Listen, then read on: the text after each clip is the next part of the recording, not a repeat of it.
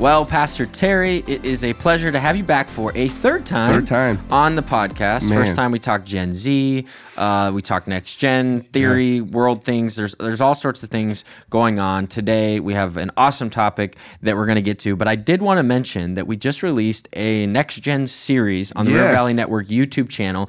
Can you tell us what that was about and maybe what people can expect if they want to go check that out on the channel? 100%. You know, it was in response to some of the things we talked about on our previous Talking Church podcast with like the future of the church, Web3, Gen Z, things that we can expect in regard to disruption and digital transformation. And so we've gotten a lot of feedback about it. And I said, you know what? Let's just make it a series to where we talk about the future of the church, what's coming in the future of the church, digital disruption, and how to navigate it.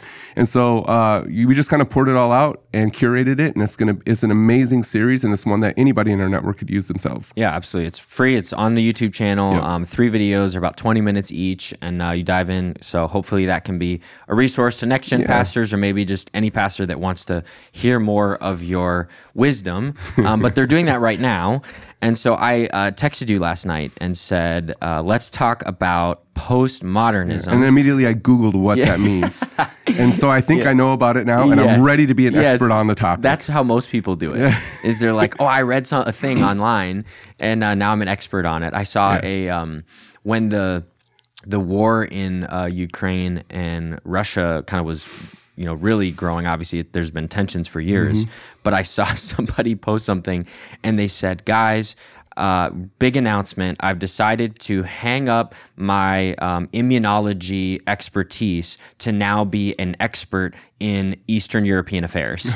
And obviously a joke to all these people on social media who think they know everything about everything. Absolutely. And so I thought that was funny. But in reality of this, the reason why I want to talk about this, I actually was reading a book about this recently, and it basically was all about postmodernism. It was not a Christian book, but it had so many threads into what is happening in the church, what's happening in America, what's happening in the West.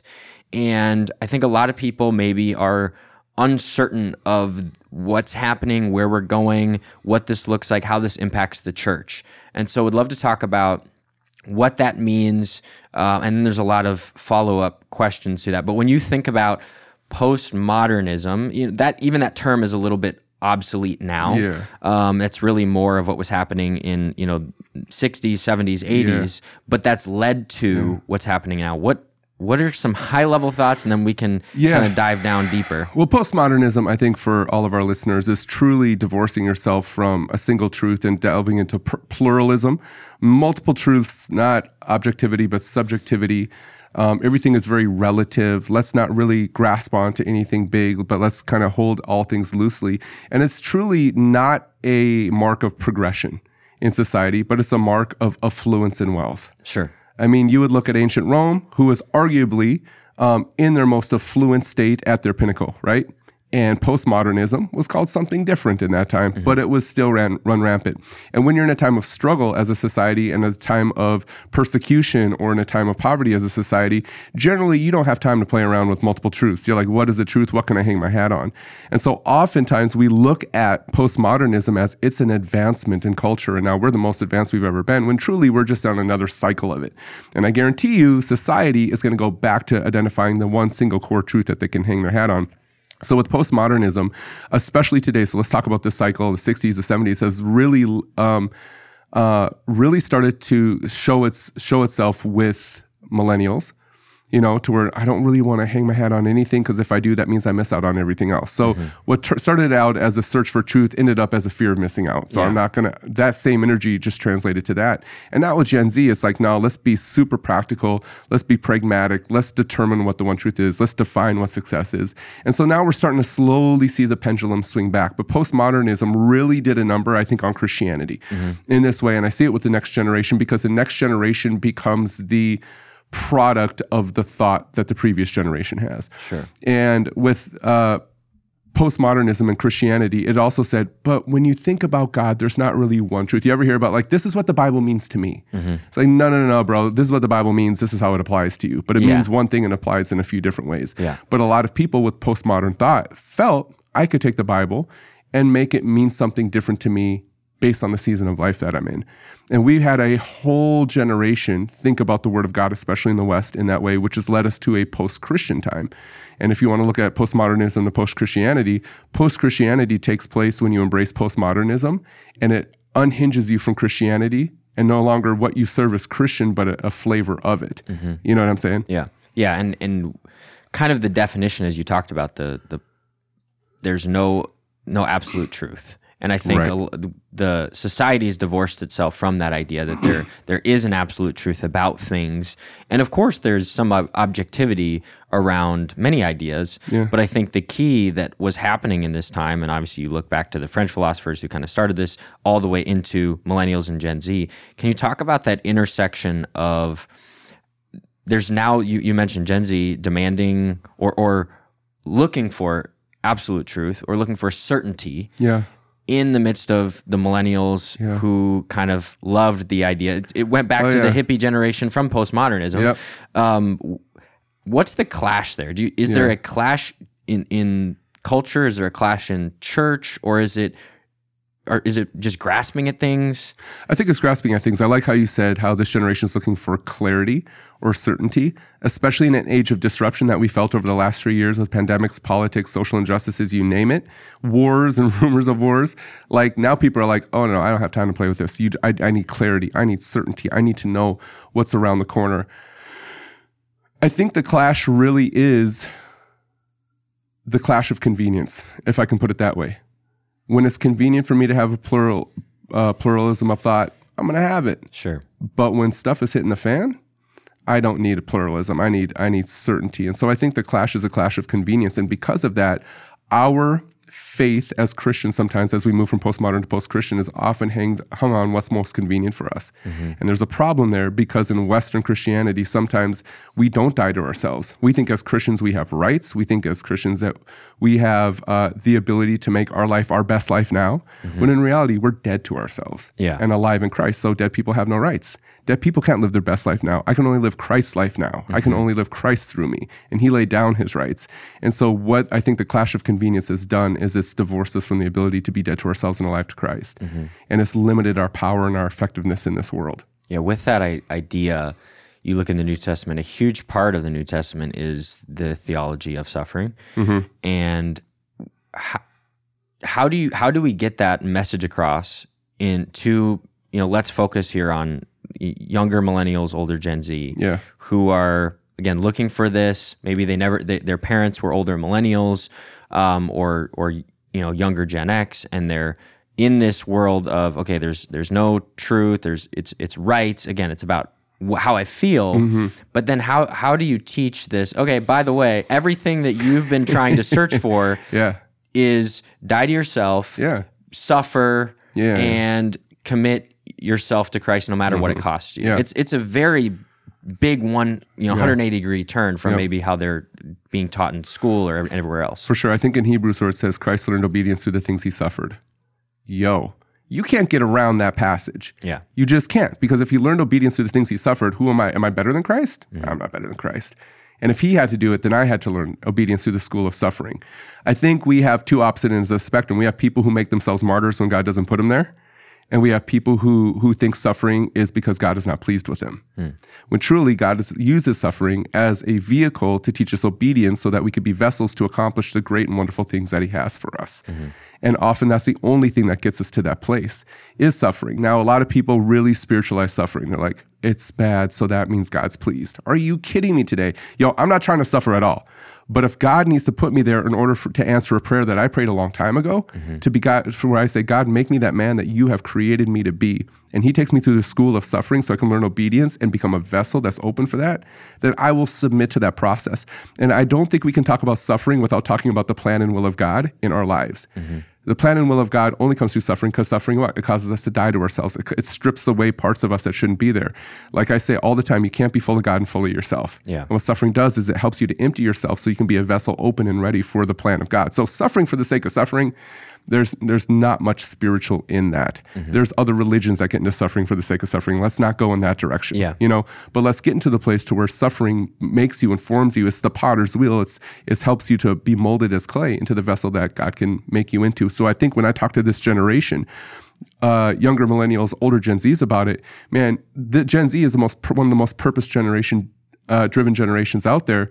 Let's couple it with purpose, because suffering has a purpose. Sure. There is a meaning to suffering. I don't need to know what it is, but I know that because Christ learned obedience through the things that he suffered, so can I, and I can become a vessel ready to carry that purpose that God has. Yeah. And that's how we need to frame it. At our, we had a missionary with us at our Kingdom Village banquet, and he was talking about suffering, and he shared the distinction between suffering for Christ and suffering for our faith versus suffering for everything else. Yeah. And something that he shared that I don't think it's talked about a lot is you don't get rewarded by God for suffering for your political beliefs, suffering for your job, suffering for even your civic responsibilities. Yeah.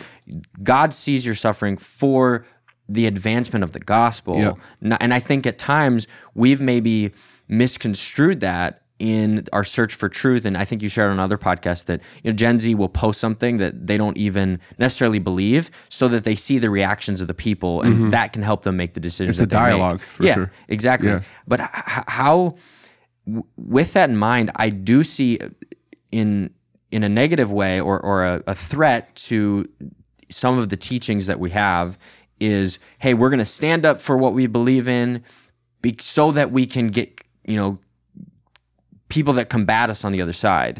But it's not necessarily a gospel issue. No. So again, I'm going a bunch of different directions here, but how do we take the truth and stand up for the truth, be ready to suffer, and not being those who provoke? Yeah. Yeah, I think the thing that separates that is my own ambitions and desires. When I stand up for the truth, do I have an ambition to be right? Do I have a desire to be the loudest voice in a room? Do I have a desire to provoke and get enough followers on social media? That's the wrong motivation. Yeah. You know what I mean? When my desire is love and that people understand truth and understand Christ and have an authentic encounter with Christ so that I'm removed from it, and I then am able to stand for my faith and suffer whatever I need to suffer, then that's a proper motivation. And truly, the proper motivation is love. Without love, you're looking at 1 Corinthians, without love, none of anything that you do matters. Even spiritual things don't matter if I don't have love. And so I think that's a dividing line. And we have so many Christian, quote unquote, influencers out there that are combating what's going on in culture, thinking that they're taking up the righteous cause when it has nothing to do with love. It has everything to do with platform, and it has everything to do with being right. And if I speak the loudest and people can't come back at me, then therefore truth has been established. No, truth is only established in love. So I have to have a desire to see the person I'm talking to have an authentic encounter with Christ. And if that's done through my suffering, then let's make that happen. You know what I mean? Yeah. And so that's where I think suffering comes into the picture, when you have your love as your lens through which you talk about those things in culture that don't connect with the Word of God. And that, though, I think that mentality of saying, I'm going to stand up for the things of truth, and you build a platform with it, leads us into post-truth time too. Yeah. You know what I mean? Yes, it's this progression of, there's obviously the early postmodernism of the 60s, 70s, but then that influenced the church a little bit later, and now you have post-church, post-truth. Yeah, post-Christian and then post-truth. Yeah. And post-truth happens when it's like, well, if you're saying that's the truth, then I'm going to say there is no truth. Now what are you going to say? Yeah. And post-truth really becomes a convenient mechanism for us to live any version of truth, again, the clash of convenience, any version of truth that we want. And what we have right now, right today, isn't a post-Christian era. We've been living in that for a minute. But we have a post-truth era that we're living in, where your truth matters. And it doesn't. If Jesus is the way, the truth, the life, then no other truth matters other than Christ. And we have to, as believers, think that. We think we have replaced virtues in the church today and saying tolerance is now the highest virtue and acceptance. It is not. Yeah. By any way, shape, or means. And yet you have a lot of believers in a post-Christian era embracing that, therefore allowing post-truth to exist. So you could have a believer, a biblically based believer and a culturally based believer sitting in the church at the same time. And I think I said this at the last podcast. And they look the same, act the same, talk the same, smell the same, have the same worship songs on podcasts, lift their hands, they attend, they serve, whatever. But when you say something that's culturally triggering and it doesn't align with the truth of the cultural Christian, that cultural Christian is going to bounce, and the biblical Christian is going to contextualize in the Word of God, and what's going to come out is redeemed culture.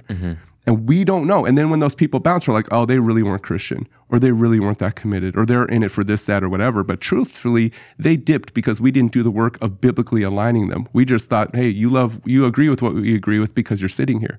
And I think we experienced that when COVID happened, when George Floyd happened, when the political cycle happened. We experienced that. And your dad said this.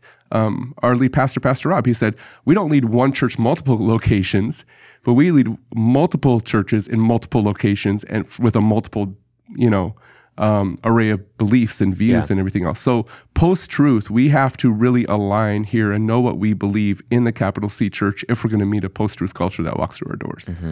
Yeah, I look at the challenges ahead, and I think that there's a number of ways you can go about, solving obviously the large issue of, hey, how do we solve post-Christian, post-truth? But in the communication as we're preaching, as we're teaching, as we're discipling, you mentioned that example. Yeah. What are some of the things that maybe in your view we're missing so that person isn't caught in that scenario where all of a sudden they're, again, listening to the same songs, hearing the same messages until one of those things pushes them?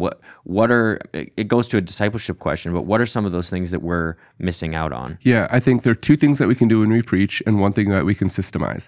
The two things we can do as preach is we can increase biblical literacy and we can insert cultural discernment into everything. For biblical literacy, and I think it's important to understand that only 8% of consistent churchgoers, and that means coming to church once a month, that's what they call a consistent churchgoer, reads the Bible. Sure. Once a week. 8% reads the Bible once a week. That's bonkers, right? Yeah. It means 92% love a Christian culture more than the Christ of their culture. And so here you have people who aren't biblically literate, so therefore they don't know how to take a cultural moment and contextualize it through the Word of God and walk out with redeemed culture.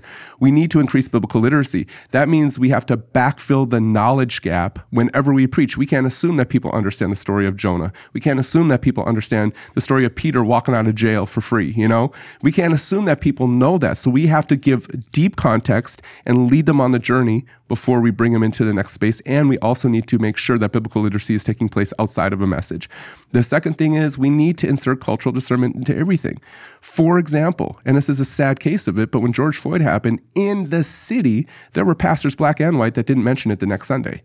Are you kidding me? Yeah. Like, we need to help our people understand how to contextualize a cultural moment, filter through the Word of God so they could redeem culture on the other side. And if we're not doing it, culture's doing it because culture catechizes every day. It will catechize our students. It'll catechize our young people. It'll catechize our adults. It'll tell us what to think if we aren't teaching people how to culturally discern what's going on through the context of the Word of God. Again, you couldn't have that without biblical literacy. So there's two things that we always have to have whenever we preach: biblical literacy and cultural discernment. But the third thing we have to systemize is truly making discipleship. Often what we celebrate as discipleship is just enhanced relationship. It's not discipleship, because discipleship breeds evangelism. Period. If you don't have a wave of evangelism, chances are discipleship isn't discipleship. And we say, well, how could those two things correlate? A big problem the church did during a postmodern era is bifurcate discipleship from evangelism.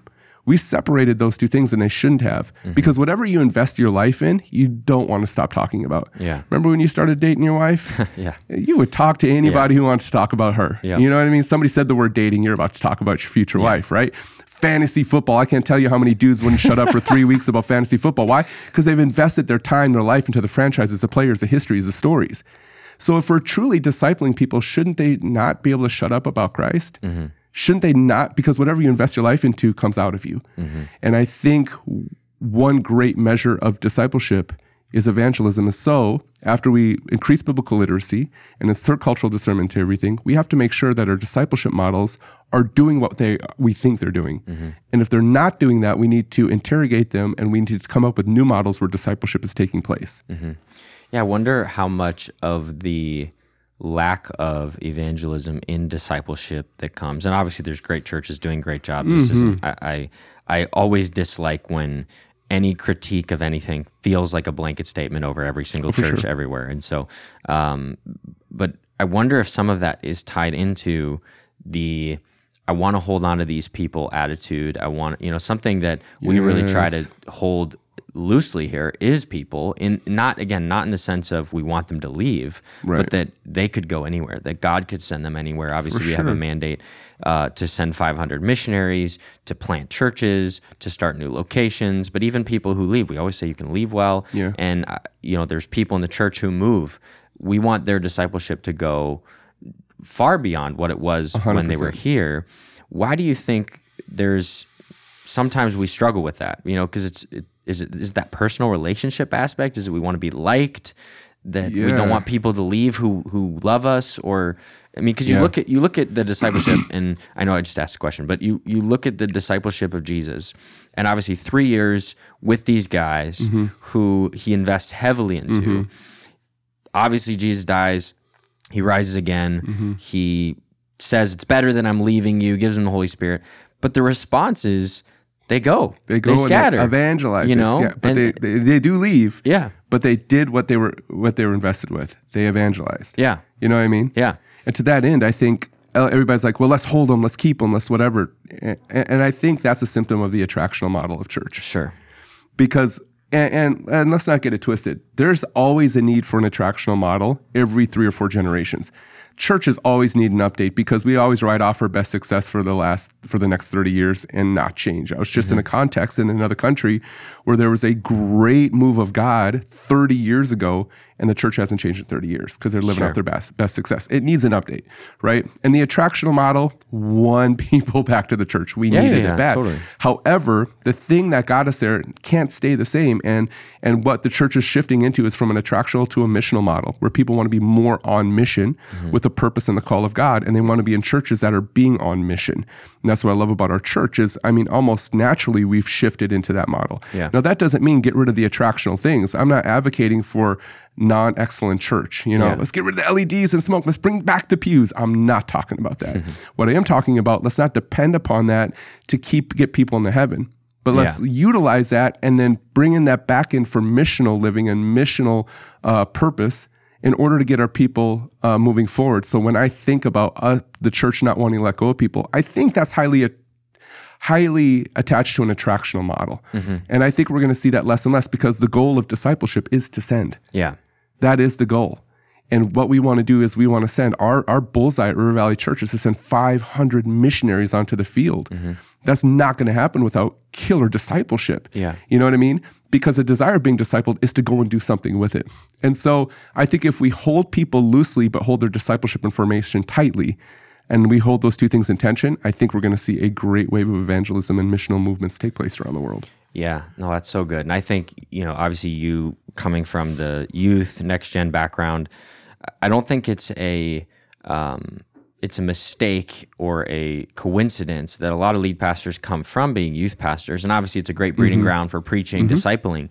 But the thing that just came to my mind is in youth ministry, in young adult ministry, in kids ministry, but specifically youth and young adult, you're pastoring people who then leave. They're always leaving. There's always 100%. New people coming into your youth group. There's always people leaving. They're graduating. They're going off to college. Even someone, I did young adult ministry for a while. They're in school and they graduate. And then they go, I just took a job in North Carolina. And you're like, oh my goodness, I just poured into you. And so I think that in a lot of ways, whether it's a lead pastor or executive or whatever you do in your role, thinking about it to say, I'm stewarding this person for a season. What do they need to know, or how can I lead them so that when they inevitably go, for whatever reason, some people are going to be a part of your church for 50 years, but the age of that is, I wouldn't say over, but very rare now with how transient communities are, with how easy it is to move, connectivity, social media, people are moving all over, and COVID's shifted that a little bit. But pastoring your church to say, when you leave, what should you know? And that's something where I think we're even starting to ask that question to say, okay, we can't just pastor people and assume they're going to be here for 50 years of their life. We have to know, okay, what do we want people to know in their first couple of years? What do we want people to know in their first 10? We even say, it was, hey, go on a global team in your first, I think it was 5 or 6 years. And we've moved that to like as soon as possible, get on 2 years, team. Go on a global team. And it helps people to see what are some other maybe things that you've seen, whether it's in our church or other churches around the world that are maybe focusing more on that, and maybe not directly, but indirectly realizing that we're not pastoring these people forever in this community anymore, but we are stewarding them for however long God lets us. Yeah, I think there's three things that immediately come to mind. And I'm noticing in churches around the world, discipleship is not only just discipleship and creating a foundation in the word, but vocational discipleship. What does what I've invested look like in the marketplace, in the workplace, in my schools and whatever? And there's equal energy being given to, I'm not only going to get you in a small group and disciple you in the things of God, but I'm also going to get you into a space or a cohort with other individuals who are now doing this in the marketplace and talking about the external working of the internal investment. We got to give same energy to that vocational discipleship, how to be salt and light in the world, as much as we do on the internal discipleship. You know what I'm saying? Yeah. The second piece is leadership development, and understand, and that is a broad spread. But I believe when I just said leadership development, somebody thought about a microphone in the stage. If you thought about a microphone in the stage when I said leadership development, that's the lowest form of leadership development. That doesn't do anything but entitle people. When we talk about leadership development, we're talking about access and opportunity. So not only am I investing in them discipleship-wise and showing them, hey, this is how this looks like when you flesh it out as salt and light in the world around you, but I'm also going to give you an opportunity here in the church through access, giving you a place at the table, an opportunity to exercise your gifts so you're confident when you go out. I remember when I was younger and I heard from pastors and leaders to go do X, Y, and Z in the world, and then they release you from service, and I'm like, how do I do this? Yeah. That leadership development, exercising your gifts and creating space in the church outside of just ushering and parking lot, which are great, but there might be other gifts and talents that people need to bring to the table in order to exercise them. Creating those spaces are key. So the first is vocational discipleship. The second is consistent leadership development. And the third is leading them into a firsthand encounter with Christ. Mm-hmm. Often, the church leads people into a secondhand encounter with Christ. And again, not broad spread, but often when we preach, we tell people the word of God through our perspectives and what God's revealed to us. And like Samuel, who went to Eli and said, hey, did you call me? Like when Samuel fell asleep by the Ark of the Covenant, he heard the voice of God say, Samuel, Samuel. He goes to Eli 3 times. Did you call me? The third time, Eli said, that's the voice of God. Go back and say, speak, Lord, your servant is listening.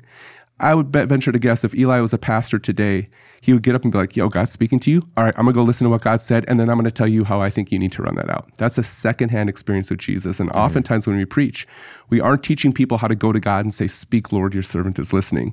But we're teaching them how to do it through our lens. And the problem with, and there's nothing wrong with that, but at the end of the day, then they need us in order to navigate the future instead of going to Christ to do so. Yeah. And so we need to hold those 3 things in tension in order to help people successfully navigate that sending component. Mm-hmm. Yeah, I think that's something that I've observed so well, even in what we try to accomplish. And again, we fall short all the time. We there's things that we look at and go, man, we wish we would have done a better job of that.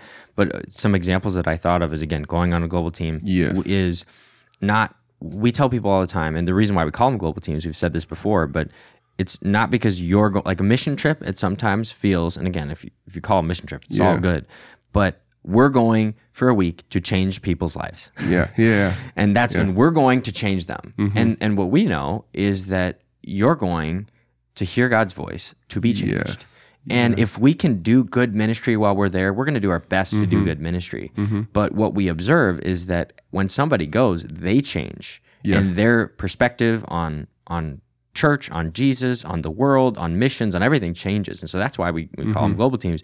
But I think about even plan, vision, dream. It's something we talk about with our giving. We don't say, here's how much you should give.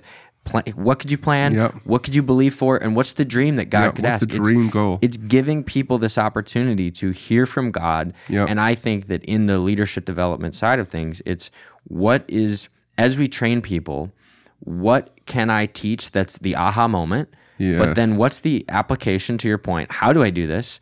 And then what's the next step of what do I need to do that the pastor can't do for me, that my small group leader can't do for me?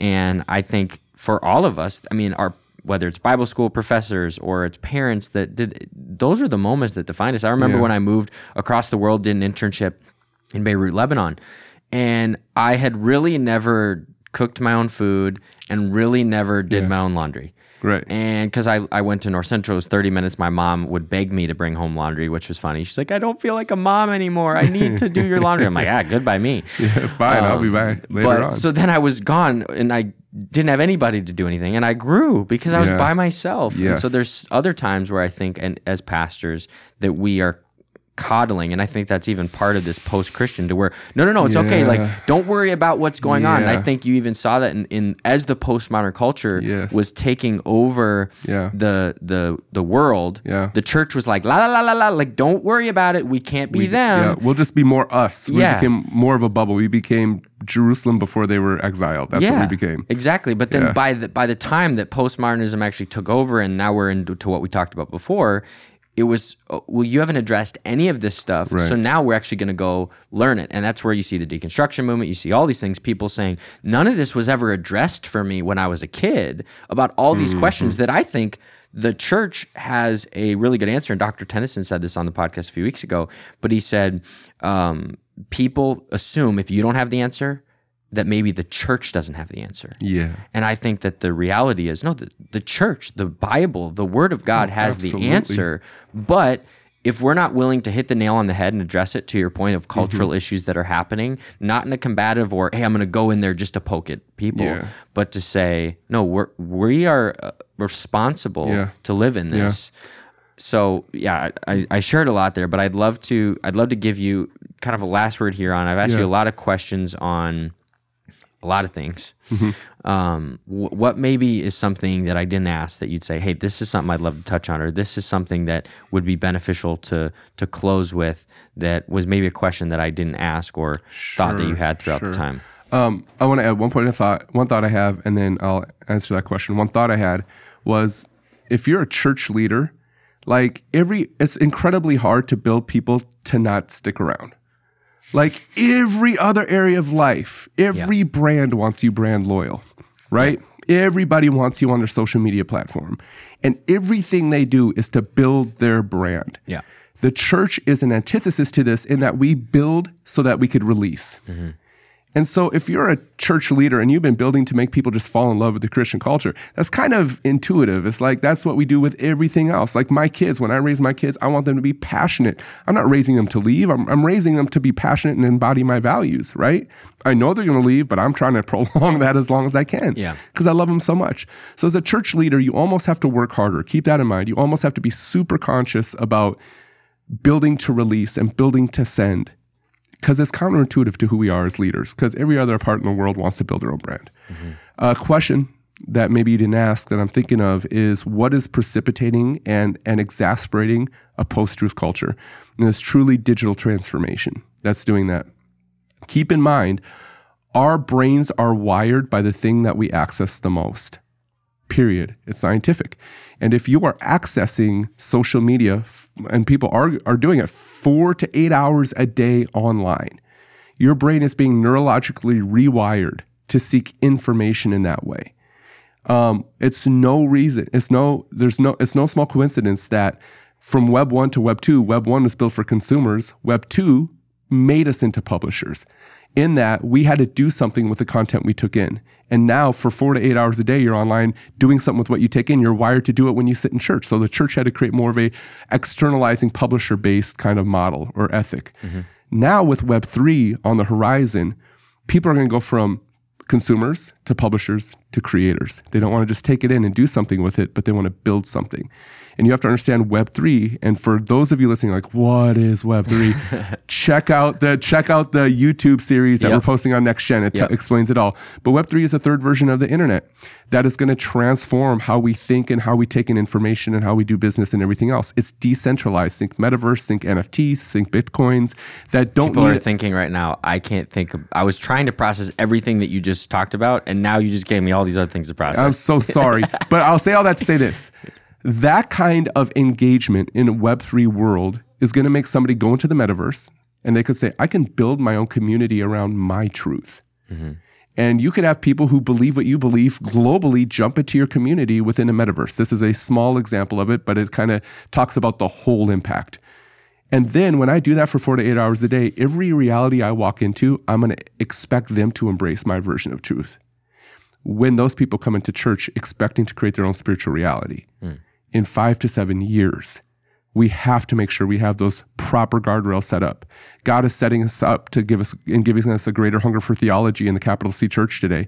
That's to meet the need later on. Biblical literacy, cultural discernment. You have those guardrails up, you're going to be able to meet that need and help people and guide them out of their truth into the one truth, which is Jesus Christ. Yeah.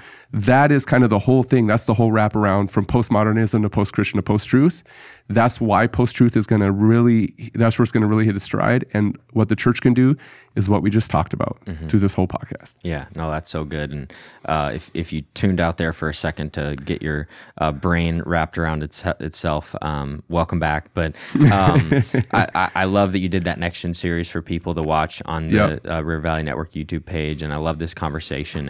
And even, last thought here, but the Web 1, Web 2, Web 3, I couldn't help as you were digesting that to think about even there's a lot of negative that we think about that in the culture, but there's actually a lot of positive when you look at, okay, in the church you have, hey, it was come hear the pastor preach. And then secondly, it's, hey, do your own thing, lead a small group, lead a Bible study at your work, lead it at your school. And now it's, help to develop the framework and curriculum of how we do church, the how reality we do things. of it. Totally. Yes. So I think there's a lot of people that are ready for this. For sure. That if we can disciple them to help us build this, Yeah. and then to our point, to help them build it in their new context, Yeah. wherever you're sending them, I think that's amazing. So, Pastor Terry, it's always a pleasure to talk with you. I love it. I'm gonna have to re-listen to this episode a couple times to figure out everything that we talked about. But it was fun, and I'm sure we'll have you back again soon. Check out the Next Gen series on YouTube, and we'll be back soon. I love it. Thank you.